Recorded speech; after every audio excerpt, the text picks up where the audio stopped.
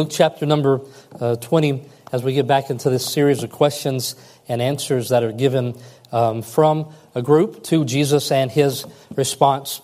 Have you ever been to a job interview where the series of questions asked was supposed to determine if you were fit for the job, if you would be a good fit for the team?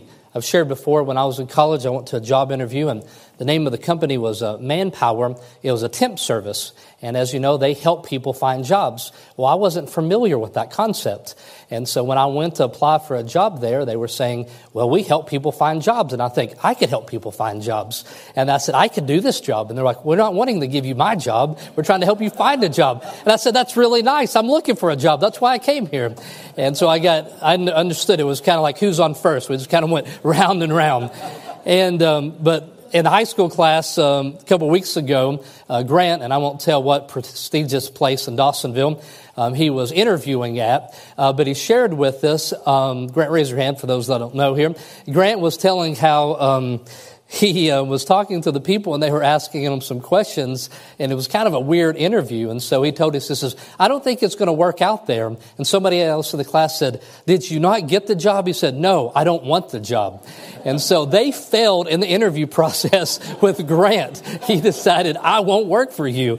You people are crazy. And in a like manner here, we learn some things about the people that are asking questions about Jesus. In Jesus' response, we find him always to be wonderful. We always find him to be lovely. We always find him to be trustworthy. We never see any shadow in Jesus that's anything but wonderful. But the people asking the questions, they tell us some things. It's fitting. It was customary as the Passover lamb, which is where we're headed into this Passover week, that the lamb would be taken and kept for several days for examination, that the lamb would be seen after several days to see if it's still spotless. Jesus has submitted himself to the same type of scrutiny to the people here, where they are going to ask questions here, and we have this series. And so, what do you think these questions say about those that are asking is the first thing I want us to look at in the passage, and it's laid out for us.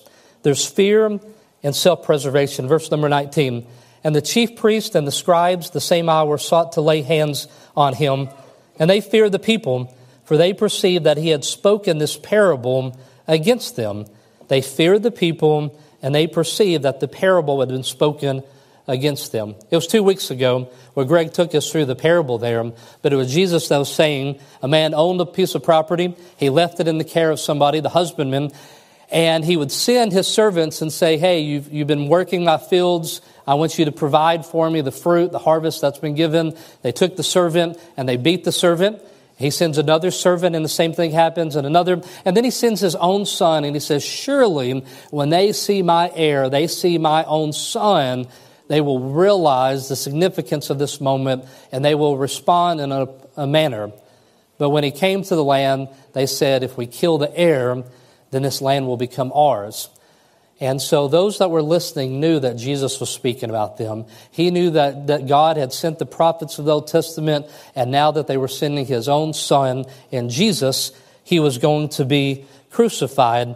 And if they did anything that looked like what Jesus said that they were going to do, then it was going to create this self-fulfilling prophecy which would bring the wrath of people upon their heads. And so they had to play this very carefully.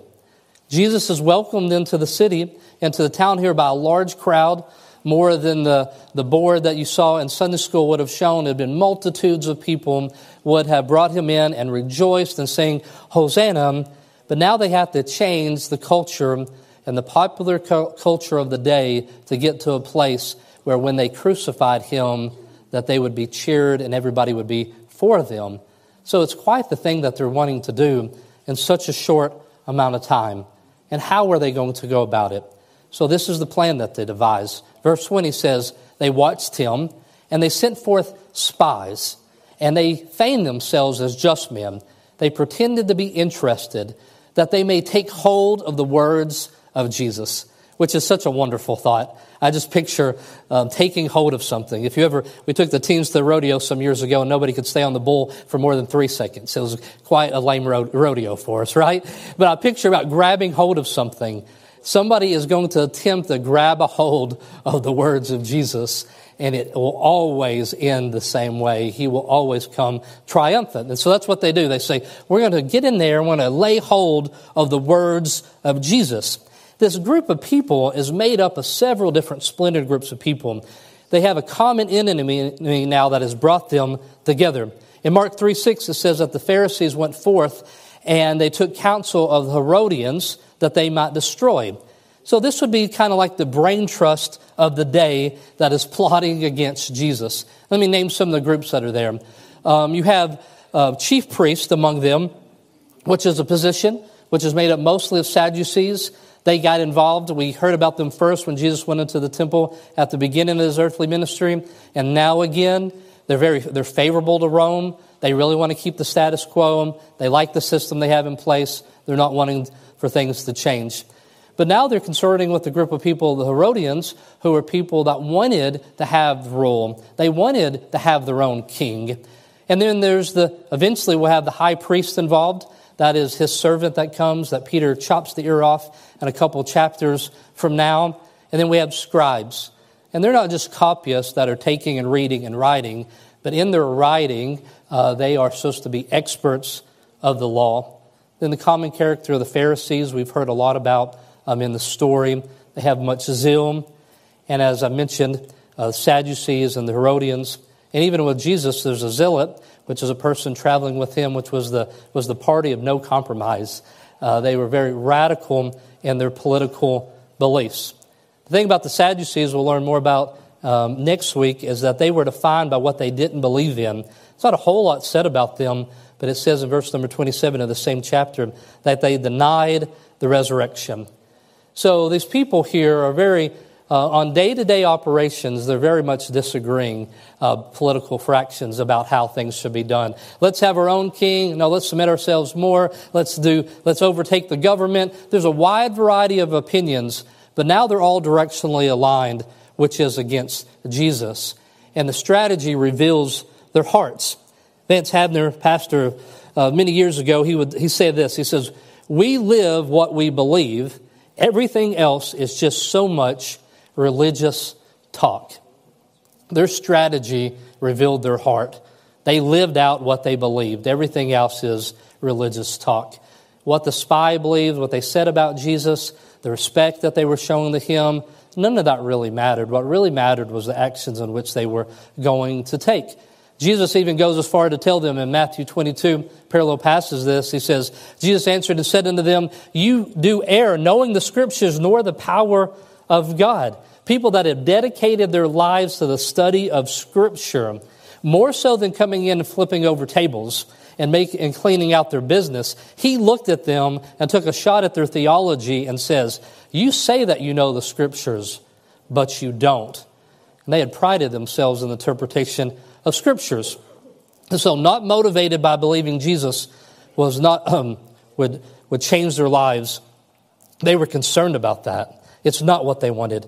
John 11:47, then gathered the chief priests and the Pharisees a council and said, "What do we, for this man doeth miracles?" There's the acknowledgement here. It says, this man does miracles. If you just kind of flip the order, how we might think about it, this man does miracles. What are we going to do about it? And all of us in this room says, the man does miracles. Let's worship him. The man does miracles. Let's rejoice. Let's go out into the highways and hedges and get everybody in here. But they said, no, the man does miracles. What are we going to have to do about this? You and I often speak and we share testimony. Met a man this morning who came to Christ recently and of a church that I believe recently in the last 10 years at a Emmanuel Baptist church. And when we talk about change lives, that's something we get excited about, right? We say the gospel changes lives. I've celebrated with many of you as we've watched the gospel change a life, either your life or somebody else's.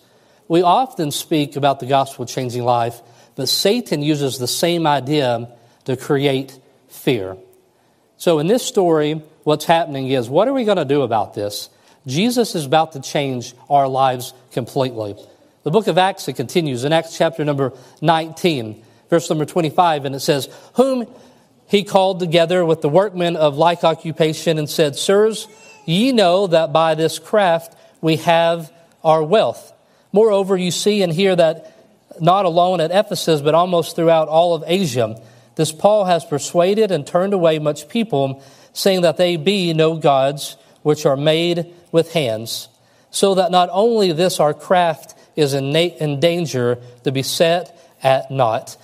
Their craft was in danger. Sir, we know that this craft is where we get our wealth, and if Jesus comes in here and there's no reason for us to make these false gods anymore, our lives are going to be changed. The truth that you and I celebrate is also the same lie that Satan gives the people, is that Jesus is about to change your story, and you need to do everything you can to push him out. So these groups have some things in common. They knew what it was to pretend. They knew how to be a spy and pretend that they were in there. They had a mutual hatred for Jesus. They had a desire to turn the city against Jesus. They had a desire to preserve their way of life. Just kind of as a side note here as I consider this, isn't it troubling to us how well people can blend into a Christian crowd? The disciples would have known firsthand what it was like, that Judas would have been among them, that a person here, there's a conversation that says, we're going to send you into this group. We're going to have you feign that you're a just man, pretend that you're a just man, show interest in what was going on, pretend that you're involved in this revolution that is happening, but it isn't really in your heart.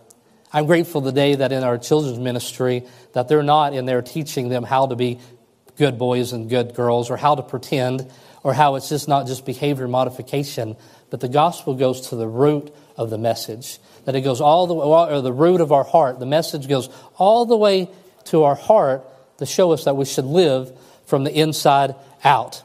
And so how were they going to do this? The crowds had welcomed Jesus, and they didn't have the authority to put Jesus on trial. That's why they say, we need to deliver him into the power and the authority of the governor. They knew they didn't have the power and the authority to crucify Jesus. So they had to be able to deliver him to the government. And so they had to put him in a situation where they could. And they desired to catch him, as it said, that they would take hold of his words. And so they believed Jesus had to die or they would perish. And they just say it as plain as that. John chapter number 11, verse number 50, they say, nor consider that it is expedient for us that one man should die for the people and that the whole nation perisheth not. They were saying Jesus has to go or our way of life is going to go. So they had a plan, and this is their plan. This is something that they were aware of. If we're going to deliver him into the hands of the government, what is it that Rome was very hypersensitive about? It was an insurrection. If we could show that Jesus came to create a revolt against the government, then we would be able to deliver him into their hands. And so they had hid their motives, and they had shown a respect that wasn't there. And then they flatter him in verse number 21. And they ask him, saying, Master, we know that thou sayest and teachest rightly, neither acceptest thou the person of any, but teachest the way of God truly. Master, teacher, a sign of respect. They believe that Jesus, like any other man, if you say these things to me, I'd feel quite puffed up in my pride, right? If you wanted to ask something of me, this would be a great way to come to me and say, you do such a good job teaching. We really like the way that you do that. And that you just teach for all people and you love and you teach the way of God so clearly. I'm like, what do you want? All right? But Jesus is not like fallen man, right? He doesn't get puffed up with pride. He isn't going to speak just in a prideful manner. And they wanted people around them to believe that they were in agreement with him. And one of the most overlooked and unconsidered characters in the Bible is the crowd. They wanted to please the crowd in doing this. So they have that empty flattery. You teach and speak correctly. You're not partial to anyone, but you teach the way of God's truth. Let me step out of the story and step into 2023 for a moment. Still, the most dangerous sort of men are those that would feign a mutual respect for Jesus, but would have a hidden motive to undermine him. And you and I should acknowledge the possibility that people would have false teaching.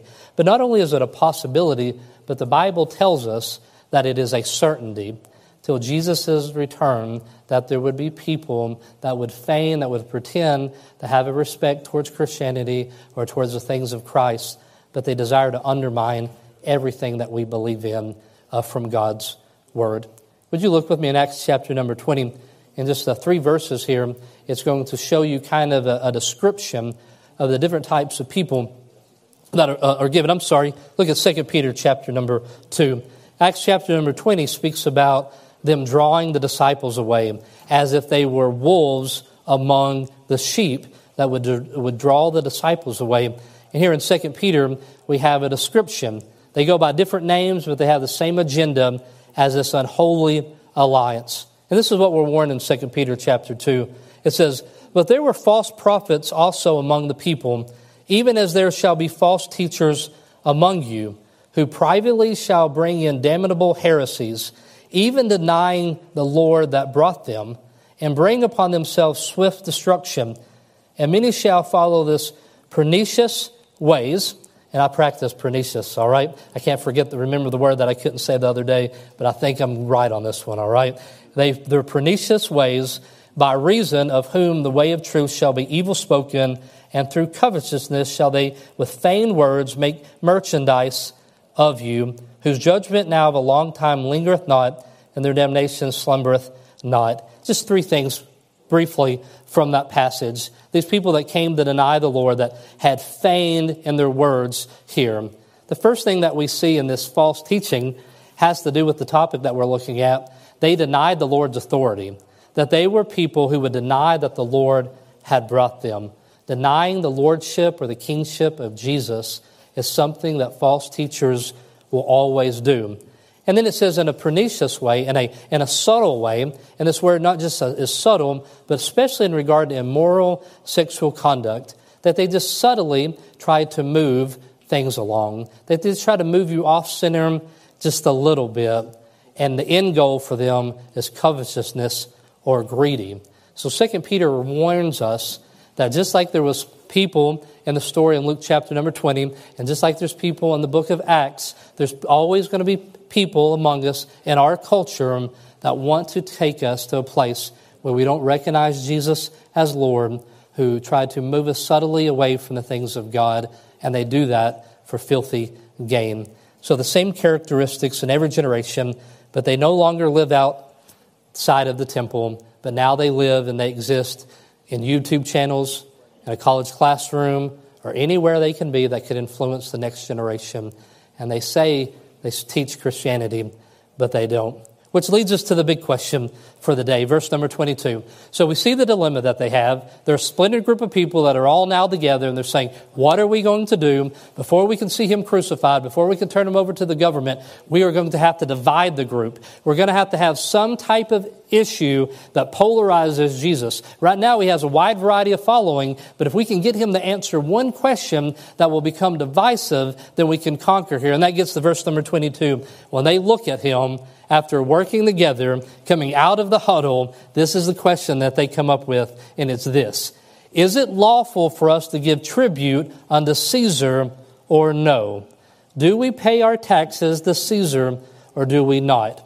If Jesus did not oppose the Roman crowd, then some of the crowd wouldn't follow him. They were expecting that he would be the king and would overthrow the government. So some of the crowd would have left that day if he would have said, yes, we pay taxes. And if Jesus appears to oppose Rome, then he would be killed. So if he says yes, then he would lose some of the following. If he says no, then he would lose some people as well. And Jesus even says here in verse 23 that he perceived their craftiness. This was a well-crafted question. And he says, why tempt me? Why test me? This is about our 5th or 6th time for that expression to be seen in the book of Luke. Why do you continue to test me? Why do you play games? Jesus knows their motive, that they envied him and they wanted to deliver him into the hands of the government. So they kind of had, if you grew up playing baseball, kind of the game of pickle, right? You're between second base and you're between third base. If you run too far one way, you're going to get out. If you run too far the other way, you might get out. And so that's really where they believed that they had Jesus at, and that was their strategy. They're so committed to it. I'm going to give you a few chapters ahead from now, but in Luke chapter number 23, the beginning of that chapter, they're going to say, this man he forbids that we pay our taxes. He forbids that we give tribute to Caesar. So regardless of how he answers, this is already their strategy. So then we look at Jesus' response here. And he says, take out a penny. Show me a penny. And whose image has a superscription on it? Who in here has a penny? I'm quite curious to know today. Do any of you have a penny on you today? I'm going to take up the smallest offering if you do, okay? Does anybody in here have a penny on them, all right? We have a few of you that still carry cash. Oh, you do, Zach? You got a nickel. That will do. That's 5 times better, okay? All right, toss it here. Let's see if I can. Thank you, sir. All right, he has a nickel. And then Thatcher, if you'll go ahead and show us the picture, the day they didn't have a nickel of the time. But he's saying, look at it and see who is on the front of it. And just like you don't have much change anymore, we all have different reasons we don't carry cash. I don't carry cash because my wife and kids take it from me, all right? And so I'm not putting that, giving them that temptation. And so they have the coin here, and they're looking at it, but it had been very likely that Tiberius, the Caesar of Rome, good administrator, obviously not a follower of Christ, but they would have had this coin. It had been likely that very few of the people would have carried one of these coins. They would have liked other forms of currency because in having this, they had the emblem here of a Caesar upon it. And this isn't something that they would want to do. It was not been their preferred currency to carry. Some years ago, I was in Thailand, and they told us the picture of the king is on the dollars, is on the coin. And they say, well, make sure that if you drop a coin or a dollar, you never put your foot down on it. Because if you do, then you're disrespecting the king. And it's funny, I've never thought about stepping on money until you hand me some money and say, don't step on it, all right? And I'm like, I got to step on it, all right? And but they knew that it would be a disrespect to the king at the time. In like manner, we have here this revolutionary thought that Jesus was calling the Jews to render to a pagan Caesar some kind of honor. So that's what he said. You see that coin? See the picture that's on it? You render under Caesar what belongs on the Caesar. If he would have stopped there, then there would have been so much response, right? Everybody been running around. Can you believe what he said? But then he says, and unto God the things that belong to God. And so he answers in a way that they could not expect. And in case you missed this clear teaching, Jesus here is affirming the role of government, the right of government to collect taxes for its support because it ordained by God for man's well-being and protection. I expect that you rode on roads here, and you will drive home on roads as well, and that we would give of our taxes to meet the needs of the support that we are given. If you miss it in this story, let's read it to you in 1 Peter chapter number 2, where it so plainly says, submit yourselves to every ordinance of man for the Lord's sake, and whether it be to a king as supreme, or unto governors, and to them that are sent by him for the punishment of evildoers, and for the praise of them that do well.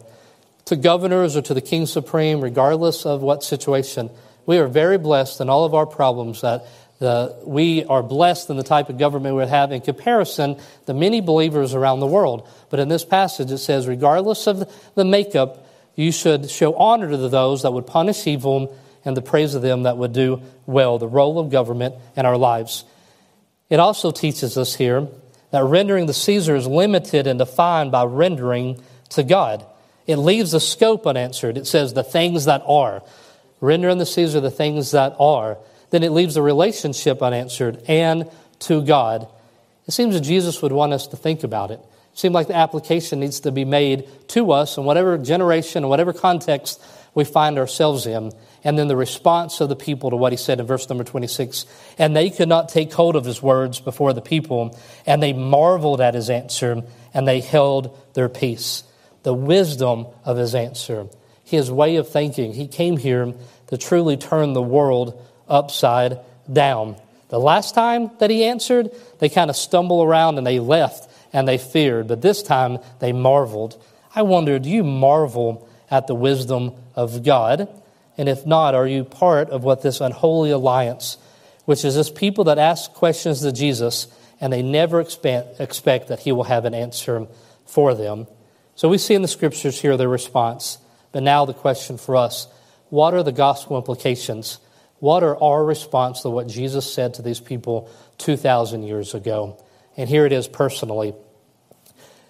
I must be devoted to the holy and eternal rather than to the profane and the temporal. I have earthly obligations and I have heavenly obligations. If you think about the disciples here, I just love it. I said there's a mixed group of people that are coming after Jesus that day. In the following of Jesus, you have big government Matthew, who once had been a tax collector. And then you have Simon the Zealot on the other side that says, Jesus, are you not sure that we should just create a revolt at this time? And so in the group of people, there was a wide spectrum of understanding, but every one of them were called to render unto God what belongs to him. And that should be the easy part. Render unto Caesar what belongs to Caesar, and render unto God what belongs to God. What belongs to God? And in one word, everything. God has made us, and he bought us for himself. We are slaves of no man and no government. Our citizenship is in heaven. We are aliens and exiles on this earth. We are not home here, but we await the Lord from heaven. 1 Peter says, as free and not using your liberty for a cloak of maliciousness, but as servants of God. With our newfound freedom, we are servants of God. The Bible is very clear on that, and I think we would know that. The next question is, what belongs to the government? What do we render unto Caesar? Romans 12:18 tells us, if it be possible, as much lieth in you, live peaceably with all men. As much as possible, live peaceably with all men. So as Christians, we should be humble, submissive people. We should be people that keep the laws of our land. If we're children, we should obey our parents. If we're employees, we should get there on time. We should leave on time. We should do the work expected of us. We should even pay our taxes. A step further, this one's going to be painful. We should even submit ourselves to the rules of the HOA that we agreed upon when we moved into the place. All right? Yeah. Sit on that for a second. We are people who are joyfully submit ourselves to God through earthly authority. We are people who joyfully submit ourselves to God through earthly authority. And here in a moment, I believe you'll want to say amen. But let me encourage you not to say it any louder than you would say amen to this. We are people who joyfully submit to God through submitting to our earthly authorities. And we always do it for Christ's sake, which turns our obedience to human authorities into worship to God, which makes something that would be so negative into something that is so wonderful. The power is given of God. When Pilate in John chapter number 19, he speaks to him, saying that he is a man that has power against him. Jesus says to him, he says, I have a power to release you, is what he tells Jesus. And Jesus says, you wouldn't have any power unless it was given to you. Nobody in this world would ever be given power unless it was given to them. So it's appointed to them. It's God-given. Also, it's limited as well. Acts 5:29. Then Peter and the other apostles answered and said, we ought to obey God rather than man. And this was the answer to them when they said, you shouldn't keep telling everybody about the resurrection. You shouldn't be speaking about the gospel. Do you understand what it's doing to the city here? And they said, you have to understand it's better for us to obey God rather than man. So the limit of the government is to do their God-appointed role in our lives, which is to punish evil and encourage good. Revelation 13, which some of the life groups are in Revelation, it speaks of a state that oversteps its bounds, and that is most certainly possible. So our submission should be shaped by our desire to honor God. 1 Peter 2:13, submit yourselves to every ordinance of man, and the next four words are so important, for the Lord's sake. And that's why we do what we do. It is to honor him, which means we render the Caesar nothing that we cannot render for the Lord's sake. You know, tonight we will have a special time of prayer with a missionary that's going to a creative access country. And he has honored the government. He has filled out the necessary paperwork, and they've got quite good at that around here. Some of them through the practice of it. They have taken all the steps to do in the rendering unto their Caesar, unto the things that they must render unto Caesar. But they will go and they will boldly declare Jesus, even where it is not allowed by the government, because they must render unto God what belongs to God. And so the gospel goes forward regardless of what government or king or any dictator attempts. The government doesn't have the right to coerce people, nor does the government have the right to restrict, because worship comes from the heart. It says it like this in 2 Corinthians 2:17. For we are not as many which corrupt the word of God, but as of sincerity, but as of God. In the sight of God speak we Christ. That's what we will pray for them tonight as they go out. That they will go out and they will do their job as unto the Lord. That they will render unto God what belongs to God. So here's our implications today. Just three very quickly. Don't play games with the Lord. Verse 23, but they perceived this craftiness and they said, why tempt ye me? They were just continually testing Jesus and asking him questions, and they would never see the wonder of Christ. They always were playing a game in which they decided in advance that Jesus had lost. From an old song that says, the games people play every night, every day, never thinking what they say, never saying what they mean, till you while away the hours in your intellectual ivory towers, and you find yourself covered up with flowers in the back of a black limousine. These people are going to play games their entire life until their death. And so many people that we know and love are playing games with the Lord. They are asking questions of him, but they're not listening to his answer. Secondly, here, our political agendas take a distant second place when we become disciples of Jesus. We're citizens of heaven. We are his servants. We're engaged citizens who obey authorities and we honor the Lord. And whether you be Matthew or the zealot in here, every one of us have to show honor unto all men. We love the brotherhood, we fear God, and we honor the King in 1 Peter chapter 2, verse number 17. And even in the way in which we can hold our elected officials accountable, we do it as unto the Lord. He has given us that. I will go down this week. I do it once a year. I'll go down to the Capitol with a group of pastors, and I will be down there with Wayne Noggle from Families for Families. I was here last week, and I will influence, and I will tell them up in Alpharetta, I pastor a church of about 15,000, and we're very involved in voting. Just kidding. I won't say that. All right, but I will tell them that we believe in values. It matters to us what you do down here. And I will pray with those that I'm able to pray with, and I will share the gospel with those that I'm going to pray with. But I can be involved in an honorable way. But I know that it will always take a second place to the fact that I'm a disciple of Jesus. Then lastly here, there are limits to the honor that is due to Caesar. We only have one Lord. And if we're required to call Caesar Lord, then our voices will die under the sound of the roar of the lion, just like many other generations have, because we're prepared to render unto Caesar what is due to Caesar, but to nothing more. So we show respect unto our local and governments, and we render unto Caesar what belongs to Caesar, but what belongs to God belongs to him. So as I close here today and we respond, doesn't it just amaze you at how Jesus answered that? Isn't it just absolutely incredible? In a world that believes the options are A and B, Jesus came in and says, there is a new way of life. And they certainly did not trap him in his words, but his words went forward. And doesn't it just make you love him even more? And so Jesus comes out with words of edification to help you put your priority where it ought to be, which is this: God made me and I belong to him. And I will submit when he tells me to submit. And I will honor him in submitting to the authorities of my life, because I will do it as unto the Lord.